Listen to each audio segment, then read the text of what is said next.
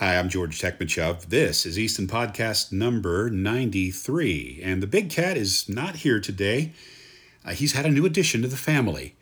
A really cute little white doggie that he had to run up to Idaho to pick up. And so he's got a perfectly good excuse not to be joining us. But I do have a couple of great guests in the podcast for today. We've got Tom Dielen, the Secretary General of World Archery, to give us an update on the lockdown challenge and some news about another lockdown challenge that's coming up. And we've got Bruce Cull, the executive director of the NFAA Foundation, the man behind the Vegas shoot, to talk about what's happening with the World Field Championship and a bunch of other initiatives from the NFAA to get archery competition kickstarted again. So without any further ado, let's join Tom Dielen from Lausanne, Switzerland. You probably can't hear it in the background, but there's we have these landscape crew comes in once a week and blows the leaves and stuff. Leaf blowers should be illegal. Leaf blowers should absolutely be illegal. It's the stupidest thing in the world. Yeah, because it seems to be the moment you start blowing them away, they fly back again. Yes, exactly. It's a good way to ensure that you have work security, I think, is what the leaf blower is all about. Hey, Tom, thanks for joining us for the podcast today. Catch up on a few things since the last time we spoke a couple of episodes ago and some news in World Archery, but I want to start by talking about something fun. I was right about Sarah Lopez. Absolutely. I must admit I participated in the poll before and I put my vote on Sarah, and it was very close, the poll before, but seems the majority of men voted, so they thought Anders was going to win, but Sarah pulled it off, and Sarah pulled it off a great way because she was shooting outdoor, Anders indoor, and he even had rain. Yeah, I saw it. I heard about the rain. I didn't really see it because I had a little trouble with the connection, but yeah, she had actual outdoor weather, I guess is how you might want to put it. Yeah. So pretty cool stuff. She had a pretty good path getting to the final. I think she showed why she is a 5 times World Cup champion. She pulls it off when she needs to, and I think with all respect to Anders, who shot brilliantly the qualification, the 2 first matches, but when it came to I remember always when you ask Sebastian Fruit what is the definition of archery, he says shooting at 10 when you need it, and that's exactly what Sarah did during her 3 matches. Yes, indeed. She did it against Paige Pierce of the United States. She shot a tie-break 10 when she needed a 10, like you just said. She did it again and again, and there's no other words to say except that's the mark of a true champion, to shoot that 10 on demand when it's needed under pressure. Yeah. Yeah. So, you've got, by the way, Paige is no slouch, World Archery Field Champion, Paige Pierce. And so, that was a very high-level match. That's second semifinal. And then with Anders, I think Anders had a little trouble getting traction going into the final. Didn't seem to have the same kind of start that Sarah enjoyed. But hey, here's the thing. It has raised the profile of archery. I was telling Steve Anderson, our mutual friend Philip Nall from who lives in Japan, had given me the heads up that NHK was carrying it. Now, that's the national broadcaster in Japan. And I imagine you have similar stories from other countries. It got a lot of attention in this situation. It got a lot of attention, so that's one thing we're very pleased of. And also, now you're planning a recurve version. Yeah, we're planning a recurve version, exactly. But one of the things that pleased me most in the whole thing was the reaction of the 8 archers. They were all so thrilled to shoot competition, and they felt like reborn. And I think that enthusiasm came over. Yes, there were some technical glitches from time to time, but I think we managed them okay. And okay, it like you said, it got the attention of the media. We had a TV crew in the Netherlands came to see the match of Mike. We had several news stations in Colombia covering it. Claro We'll cover a highlight show in Mexico. It's been really a success story, and then and that's the reason, of course, we're going ahead with the recurve as well, and we'll see. The situation as it stands right now is variable in various areas. You know, I was talking to my sister yesterday. She's an actress and model and does a lot of work in television and in movies and things like that. And she was telling me that people in her industry now, what's happening is people are sending, agencies are sending packages of technical equipment directly to the talent in order to give them a plug-and-play solution so they can create the work and then upload the work and that kind of thing. And, they just send a Pelican case full of gear and instructions, I presume. Then they use Skype or whatever for instruction or direction, and it's becoming the new normal for that industry. Do you expect that if this does continue for some unanticipated time, that WA might come up with something like that as a solution? I think we already, I would say, had a pretty solid solution in place for this event. But we've talked with our production company. We talked with people that have the expertise, and it's clear that with some small amendments and not with a huge budget investment, we can upgrade it to a much higher level quite quickly. And it's if we can't have, I would say, any real competition towards the end of the year, then for sure there will be a follow-up of these two events, and that will then probably be with a higher level production. Sure. I mean, necessity being the mother of invention. That's something that obviously you're thinking about. Shifting gears just a bit, talking about the overall situation for our sport right now. New safety regulations for outdoor archery have been issued by the WA Medical and Sports Sciences Committee after the Executive Board of World Archery made a request. And it's very timely because, for example, here in the U.S., as you may have heard from Rod Menzer last week in our podcast, we are making plans to open up a few events. Obviously, distancing is going to be part of that. Let me preface it by just talking a little bit about how this could mean change in terms of how people are free to participate in events. I mean, it seems like, for example, our National Target Championship might only have about 1/4 the number of available slots that it has traditionally had. Is that the situation that you're seeing in a lot of countries right now? It's difficult to see at the moment. Most of them are going with similar rules than what we put in place. We try to stay as much as possible general, because the situation differs from country to country. There was only, I would say, one thing we were very, clear on, is that the distance between targets and the fact that you should only have one archer per target, really. And for the rest, I think it's something that we really need to see how things evolve and how it fits with the local situation. We had a conference call with all our member associations last week, and we said, okay, if there is something that you feel you can not do and the rules tells you have to do it, get in touch with us and we see if we can find a solution. We don't want to. For us, the most important part is the safety of the athletes, and there will not be a compromise on that. Sure. After that, okay, we need to make sure that there is fair competition. But we're open for suggestions and discussions. And the document really was done to help our members because we saw some of them were starting to make documents. Some others were contacting us for help on it. And so we said, okay, let's do it. And I'm sure some people will say, okay, it could have been different and so on. But at least there is a document to work with, and it will evolve.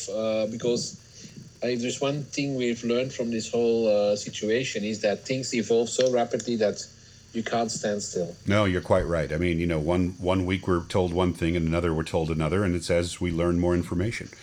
Let me ask you something very specific, because it came up as part of the conversation with Rod, and Steve Anderson weighed in on it as well, and that was the question of the wording. It said 1 archer per target. What does that mean when there are 4 target faces? Are you really meaning 1 archer per buttress? Or, I mean, is that the guideline, or is it... you understand my point? Yeah. Because that means one thing at 70 meters, and it means quite another at 50. Yeah, and I think these are the practical things we need to discuss with people as such. The thing is, we're talking about social distancing. That's the thing behind it. And then there is a second aspect of the possible contamination of a target face by someone coughing on the target face and things like that. So there's 2 different aspects to it. And I think that if you can find a way by having perhaps more rotations and using a single target face for the archers, then maybe there is a solution to be found in that way, so you can respect the social distancing, and then for the arrow collection you find solutions with masks or whatever. For example, if you wanted to, I mean, I'm not suggesting this would be a great idea, but you could shoot an ABCD line and actually have one person up there, each one of those for that, and then maybe there's a designated situation, have people pull their own arrows, that kind of thing. Obviously, I think the big thing is you stick your hand on the target face when you're pulling arrows, and I think that's what... That's the thing, and I can tell you, I've seen a draft version where it was said, okay, you do not put the hands on the face, and I said, no, that will not work. No, we don't want. The next thing to happen is that we have 50 archers in hospitals because the target butts fell over when they were pulling back the arrows. No. Yeah, you end up like a reverse Saint Sebastian. That would not be a good thing. That would be a bad day. All right. Yeah. So just to clarify, if people are interested, they can go to worldarchery.sport and they can look up the safety regulations for outdoor archery, which is a living document. It's going to be updated, as Tom just alluded to, but the first version is up there, and that was back on the 8th of this month that was formulated. And, it's got a lot of the same stuff that you're already used to. Things like wash your hands, social distancing, all of that sort of thing. So, World Archery is in the same boat as every other sport. Every sport's got to deal with this. I would imagine wrestling and sports like that have got it worse than we do. So, at least any contact sport is in trouble, and especially indoor contact sports. Yeah, I've got friends in jiu-jitsu and some other contact sports, and it's definitely going to be a longer time before those people can do what they want to do. Same thing with gymnasiums, workout places.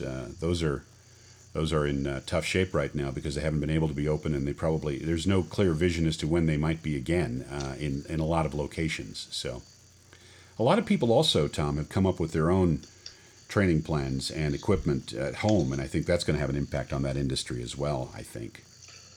Absolutely. I think we see many people finding all new kinds of tools. I can imagine the number of home trainers sales have gone up drastically. You can't buy a set of kettlebells for love nor money right now. If you want to work out with kettlebells, you're out of luck because you better... so there's good substitutes. I mean, you can get 2-liter bottles of, or 4-liter bottles and fill them with water and use those. But it's remarkable how people have adapted whenever they've had to. And the same is true in our sport, like you're showing with this lockdown challenge. So talk about the recurve thing a little bit more. Go back to that. Well, so we have set a date, which is basically the same date, but in June, and we'll have the same number of archers. We'll have the same program. It will be on 18 meters as well, because to keep it interesting, we can't lose too much time in the archers pulling back the arrows. Otherwise, it becomes very static. Yep, walking is boring. So we will stick to 18 meters for that one as well. And so we are now exploring who we will invite to participate. We have certain criteria. Of course, we want top archers. That's clear. But then one criteria will be also based on the experience of the first one is connectivity, and then time zones as well. So it's going to be difficult to have I would say someone from Oceania shooting against someone from Europe or from the Americas. So we need to find solutions there, and we will see. We've contacted already some people. We asked them if they are flexible in terms of what time they wake up or go to bed. So we'll see what their reaction is. And then as soon as we can, we will announce the participants and we start again. Sounds like it'll be fun. Also, you've got the sessions coming up for archers pretty soon. The workshops, those are taking place pretty soon. Yeah, and the last Sunday of the month. So that's we're very excited about that as well. I would say several people in the office working on it. I haven't myself been involved, so it will be for me also a discovery. I think it's good. It's really an idea that came from the team, and I really look forward to it. Any other news, Tom, that we need to be aware of before we sign off for this session? Well, I think in general, I would say my biggest worry is how I would say the national governing bodies will survive. We are now in a position that we can say that our future is guaranteed for 2021 because IOC, together with the Swiss government, made a new proposal that will help us get through till we get revenues from Tokyo. So on that side, we are okay. But my bigger worry is now how will the clubs and the national governing bodies survive, because I know many of them are in serious trouble or have to reduce drastically the number of people they have. And in the end, if you have less people in the federations, you have less services, so you have less people wanting to join the organization. And it's a vicious cycle, and we need to make sure that people understand that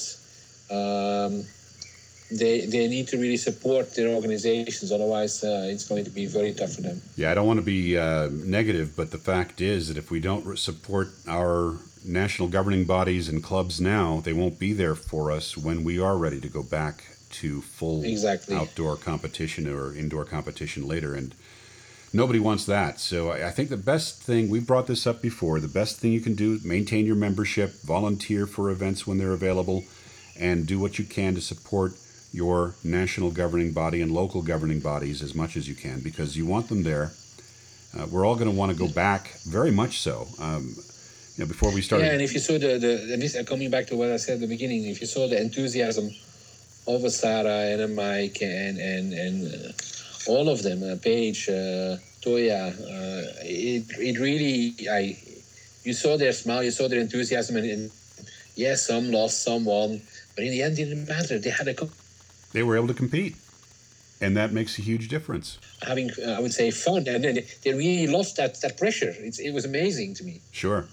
And, multiply that by the thousands and thousands of people who are eager to get back into competition. Before we started actually podcasting, you and I were talking, I was telling you here in the state of Utah in the United States, things opened up last weekend, and it looked like a traditional holiday weekend with so many people enthusiastically going out with their families and camping and picnicking and doing things like that. And people are waiting and eager to get back on the line and shoot arrows. And I think that it would be tragic if we didn't have a place to do it or a organization to do it with, if that was one of the fallouts of this difficult situation. So just, keep in mind that while everybody is dealing with their own... And also, I think it's...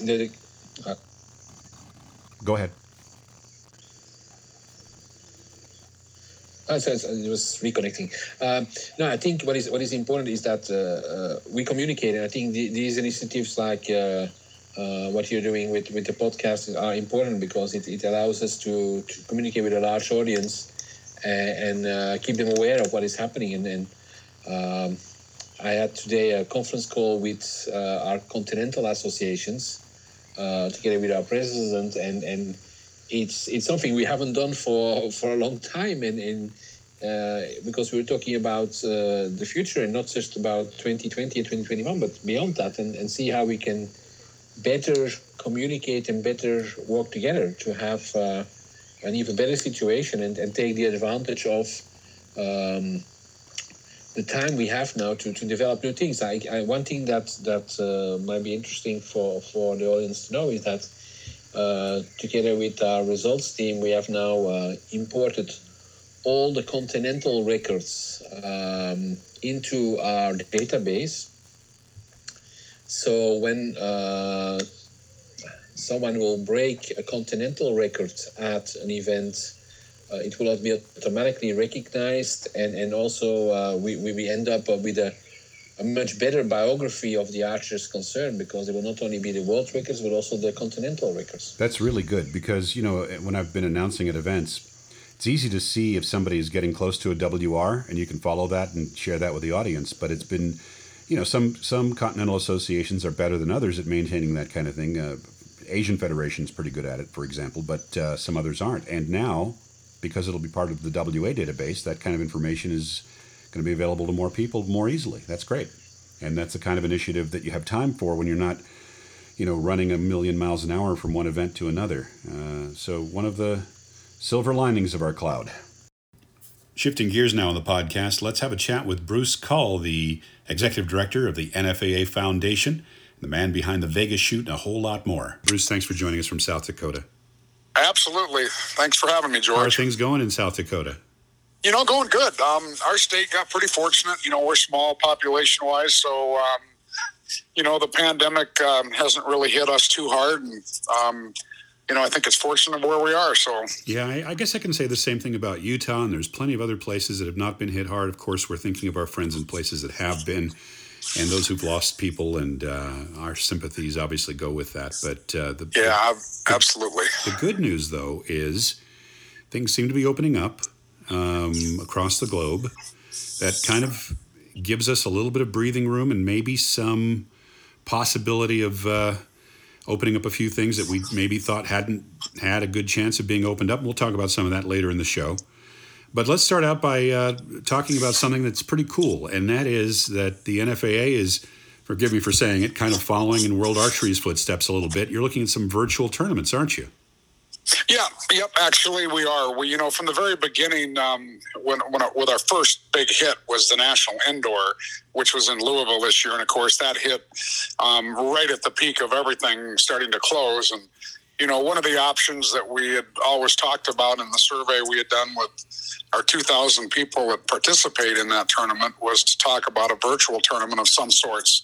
And, of course, we had no idea at that time what that really meant. And I think, to put it in perspective, nothing's set in stone yet, but we're sure pursuing the potential to, over the course of, sometime in the next 30 days or so, to come out with a plan to let all the divisions participate at all of our NFAA certified indoor ranges. And have a virtual tournament of that sort. So, I think the whole idea would be, and it's somewhat similar to what our sectionals would be, and or what like USA Archery does for their national, where people can shoot all across the country. And, of course, they can abide by, their local governing bodies, whether they can only have so many people in at a time and the social distancing and all that. So we're kind of excited. And then I think the one exception that we would have to that is that we would like to have, our pro divisions, all of them compete, yet face-to-face and head-to-head. And we'd probably be looking at doing that right at our headquarters here in South Dakota, sometime in the September, October range. Like I said, nothing's set in stone yet, but we have one other tournament that we haven't done anything with, and that's our national target. That's an outdoor tournament, of course, when we shoot the 900 and the 600 round, and that's scheduled for September. And the home of that is in Yankton, right? Yeah, and that's all in Yankton. So, it may be that we are able to pull that off together, and that's what we're working on right now. So, and I think it's got some good potential. The ability to use all the clubs that we have with all the indoor ranges would just be awesome for everybody. the one problem that we've all had from the NFAA standpoint has been that if we have something called a national, it's going to be a national. Everybody's going to be able to participate. That's the one thing that I think I've been strongly in support of, and everybody else has, that, we don't want to, if you can't do it in New York, then it's not really a national. If you can't do it in California, it's not really a national. And I think this would be awesome because obviously things are opening up.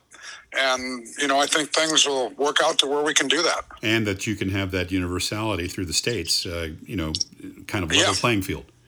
Yep, absolutely. And indoor is one thing. Of course, that's almost impossible to do outside. But, indoors, and at least we would be able to, let's say we had a year when we couldn't have an indoor. So, there's light at the end of the tunnel. Absolutely. Okay, so that's a good thing. One interesting thing, I was talking with Tom Dielen, and kind of a silver lining to this in a way is that our sport is seeing some exposure that it might not have gotten in a normal time because the networks across the world, not just here in the United States, are kind of starving for sport content. And as a result, things like the World Archery Lockdown Challenge got television coverage on mainstream media in a lot of countries around the world.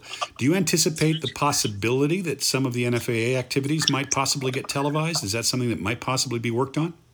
Yeah, I think, that's something that we definitely want to explore. And, that's a moving target. Like you said, a lot of the networks are, starving for things. I know that, World Archery's contract with, NBC Sports is something that would be considered. And of course, if we have a major event, that September one may be just a great one because something that's indoor obviously is a lot, or with fewer participants, I should say, it's much easier to coverage from a network standpoint. So, yeah, that could be, a very promising thing and could get us some great exposure. Absolutely. So, moving on.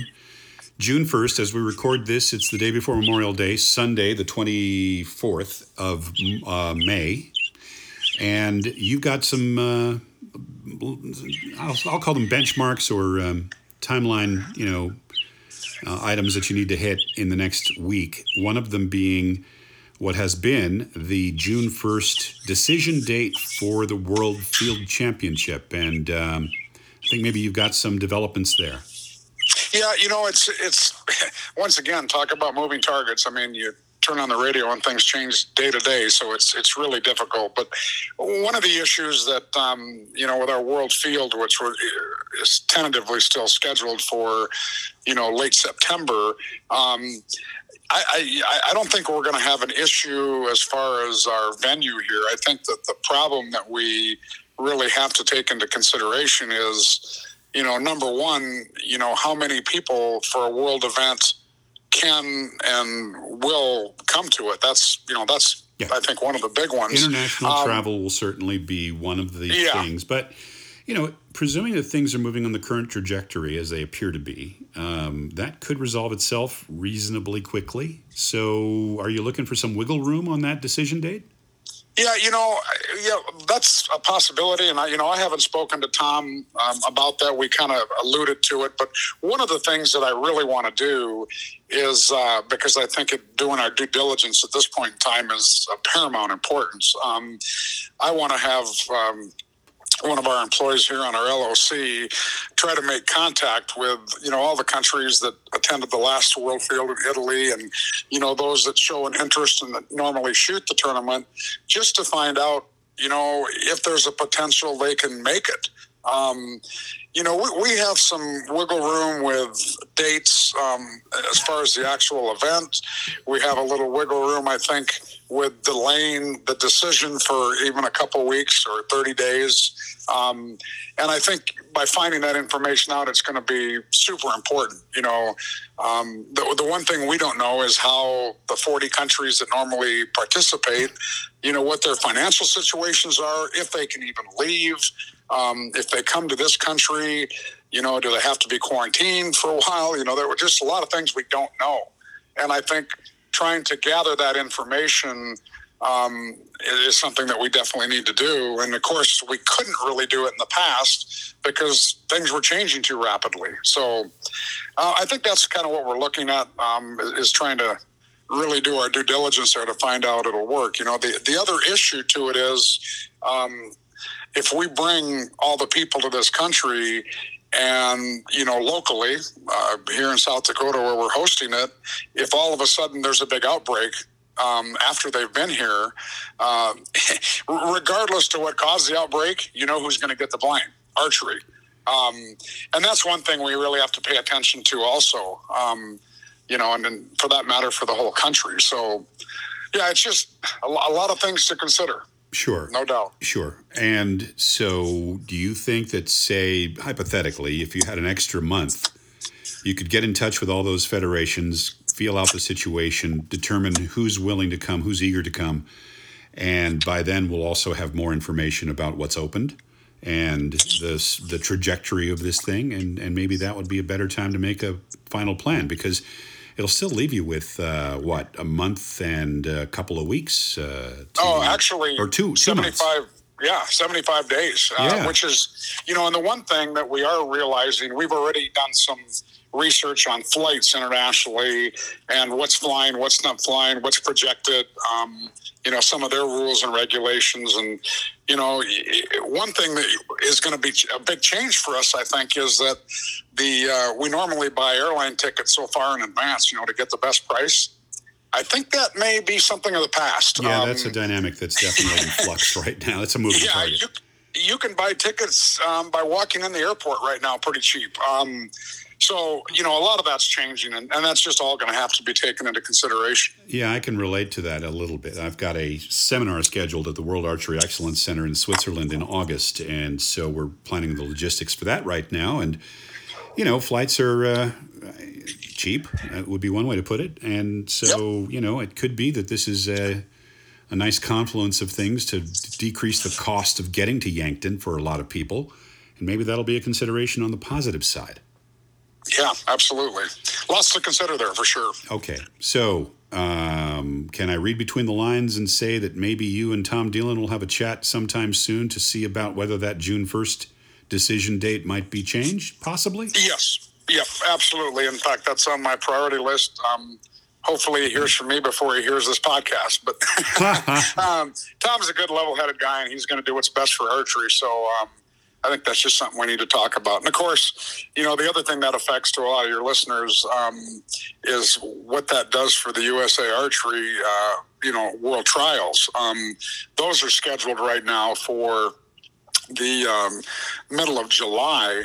And, you know, if we wait until closer to July, that's probably going to affect that. And, you know, I've been working with Rod at USA Archery, and we're talking about everything changes, you know. So hopefully if we do something later, you know, we could make a change there or something along that line too. Well, both the NFAA and USA Archery have an exceptional staff that's capable of turning on a dime when needed. And I expect that there will be great cooperation there to try to make sure that if the decision is to go forward, that will go as well as it can. And we'll just hope for the absolutely.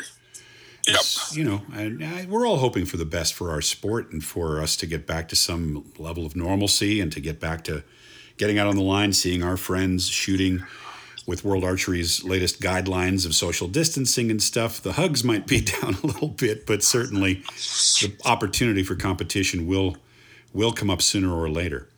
And so projecting to the future a little bit, I kind of want to wrap up with you by talking about some positive stuff going forward. And one of those, it looks like Vegas as a city is opening up pretty soon. And it looks like, you know, preparations for Vegas 2021 are underway, as they are all year round. It's practically a full-time thing to prepare the Vegas shoot. Can you give us an update on where things stand? Yeah, you know, we're moving along somewhat business as usual. And you're right. We just got official notification from the South Point that they're opening, I think it's June 4th. Lots of regulations down, you know, the city of Las Vegas. I've kind of waited because to me, you know, Vegas and Orlando are the real guinea pigs of large gatherings to me, for our country, I think. Yeah, Orlando being a huge place for not just Disney World, but also you've got a lot of conventions going to places like Orlando. Yeah, I mean, that's the two largest convention cities we have in this country. And of course, I think Vegas is still the largest in the world. So we're going to see a lot as they open up, events and square footage and how they do things and react. It sounds like they've got some excellent plans. It'll be a baby steps, without a doubt, but it's sure positive because, even though Vegas is a long ways away, it's a lot shorter from my perspective than most people's. But I think, if nothing else, I think the good part about Vegas will be it's still going to be looked upon as, one of those events that people are just going to do it. If they have to cancel everything else and miss other things, I think that's the one when, as long as Vegas, the city, is safe, I think people are going to come out and make that one of those things that happens. And, we're working on it as best we can right now. Well, certainly if any city has a vested interest in making itself perceived as safe as possible and implementing the reality of that, it's got to be Vegas. I mean, they're going to pull every stop to make sure people feel safe and comfortable there and that they truly are. Yes, absolutely. I mean, some of the South Point was closed for, I don't even know how many days, pretty close to a couple months. And it was interesting because I talked to a lot of the people there that are working, and they said that they kept quite a few staff on and did a lot of, upkeep and maintenance and remodeling. And, they've done a lot of things that they put off normally. So that was nice that the owner kept them on and working. And, I think they're just ready and, I think it's going to be awesome. So yeah. So I know that we're looking ahead a little bit here, but one of the things in a time like this is that people need things to look forward to, and I really feel very strongly that Vegas is one of those things that people in the archery community look forward to and plan on every year, plan for way ahead of time, and so I don't think it's too soon to be talking about it. No, absolutely not. I mean, we're excited. We've got, some new things in the works that we'll be able to announce here before too long. And, I think it's going to be great. When this all happened, I was like, oh my goodness, at least it's that far away. Well, things are going, things have been prolonged. And, however, I think that, at least for the timing of Vegas, I think we're sitting in a pretty good position. So, that's about when it started last year. If everybody remembers, we had 3 countries that were not able to come, including Korea. Yeah, some South shooters Korea. from Korea. Yeah. Yeah, South Korea, China, and there was one other one that didn't come. Directly because of COVID-19. So, that's a good year, and hopefully things will run their course and we'll be able to move forward with an excellent Vegas shoot. Yeah, absolutely. Hey, let me ask you about something that might be a little more in the purview of Brian, the NFAA president, but sure. you know a lot of stuff about what's going on at the NFAA, of course, and yep. Clubs. Let's talk about that for a second. What is the status overall? I know it's state by state, but what's the health of clubs from your point of view right now? How are they doing? Well, good. That's actually something that we're doing. For those people that don't know, we hired Erica Jones, and I think that name's kind of an archery household name. Absolutely. Royalty in our sport. Yeah. And she's been, she's smart as a whip, and she has been working as an outreach director for us and basically contacting all the clubs and pro shops that we have all across the country and contacting some of those that haven't been, active in the recent years and, checking with them. And we're getting excellent reports back. And that's all part of what we're doing for this virtual indoor tournament, to make sure that they're up to speed and certified and all that type of thing. So, yeah, I mean, everything that we're getting back, we don't have it completely done yet, but that's due here very, very soon. And, it looks like the clubs are, holding their own, which is really good. I think, a lot of them having outdoor ranges, they've been able to get out and keep members active, and that keeping our members active too. So, yeah, I think that's a good thing. I think that's hasn't been hurt as bad as some things could have been if the timing would have been a different time of the year. So, well, that's positive news, and I appreciate it, Bruce. Bruce Cull, absolutely. I want to thank you for joining us from Yankton on a Sunday especially, and I look forward to talking with you again when you got more news about World Field. Sounds great, George. Well, thanks for having me. Always great talking with one of the busiest people in our sport, Bruce Cull. Hey, folks, I know that we put up a Facebook post soliciting your questions, but I figure what we might want to do is hold off until next week when Steve will be back in the office, and we will tackle your questions at that time. That way you get the perspective from both of us for what little it's worth. And also, we'll select the winner of the photo caption contest at that time. That post, if you're wondering, is at Easton Target on Facebook. So, thanks for joining us today on the Easton Target Archery Podcast. We'll see you again next week.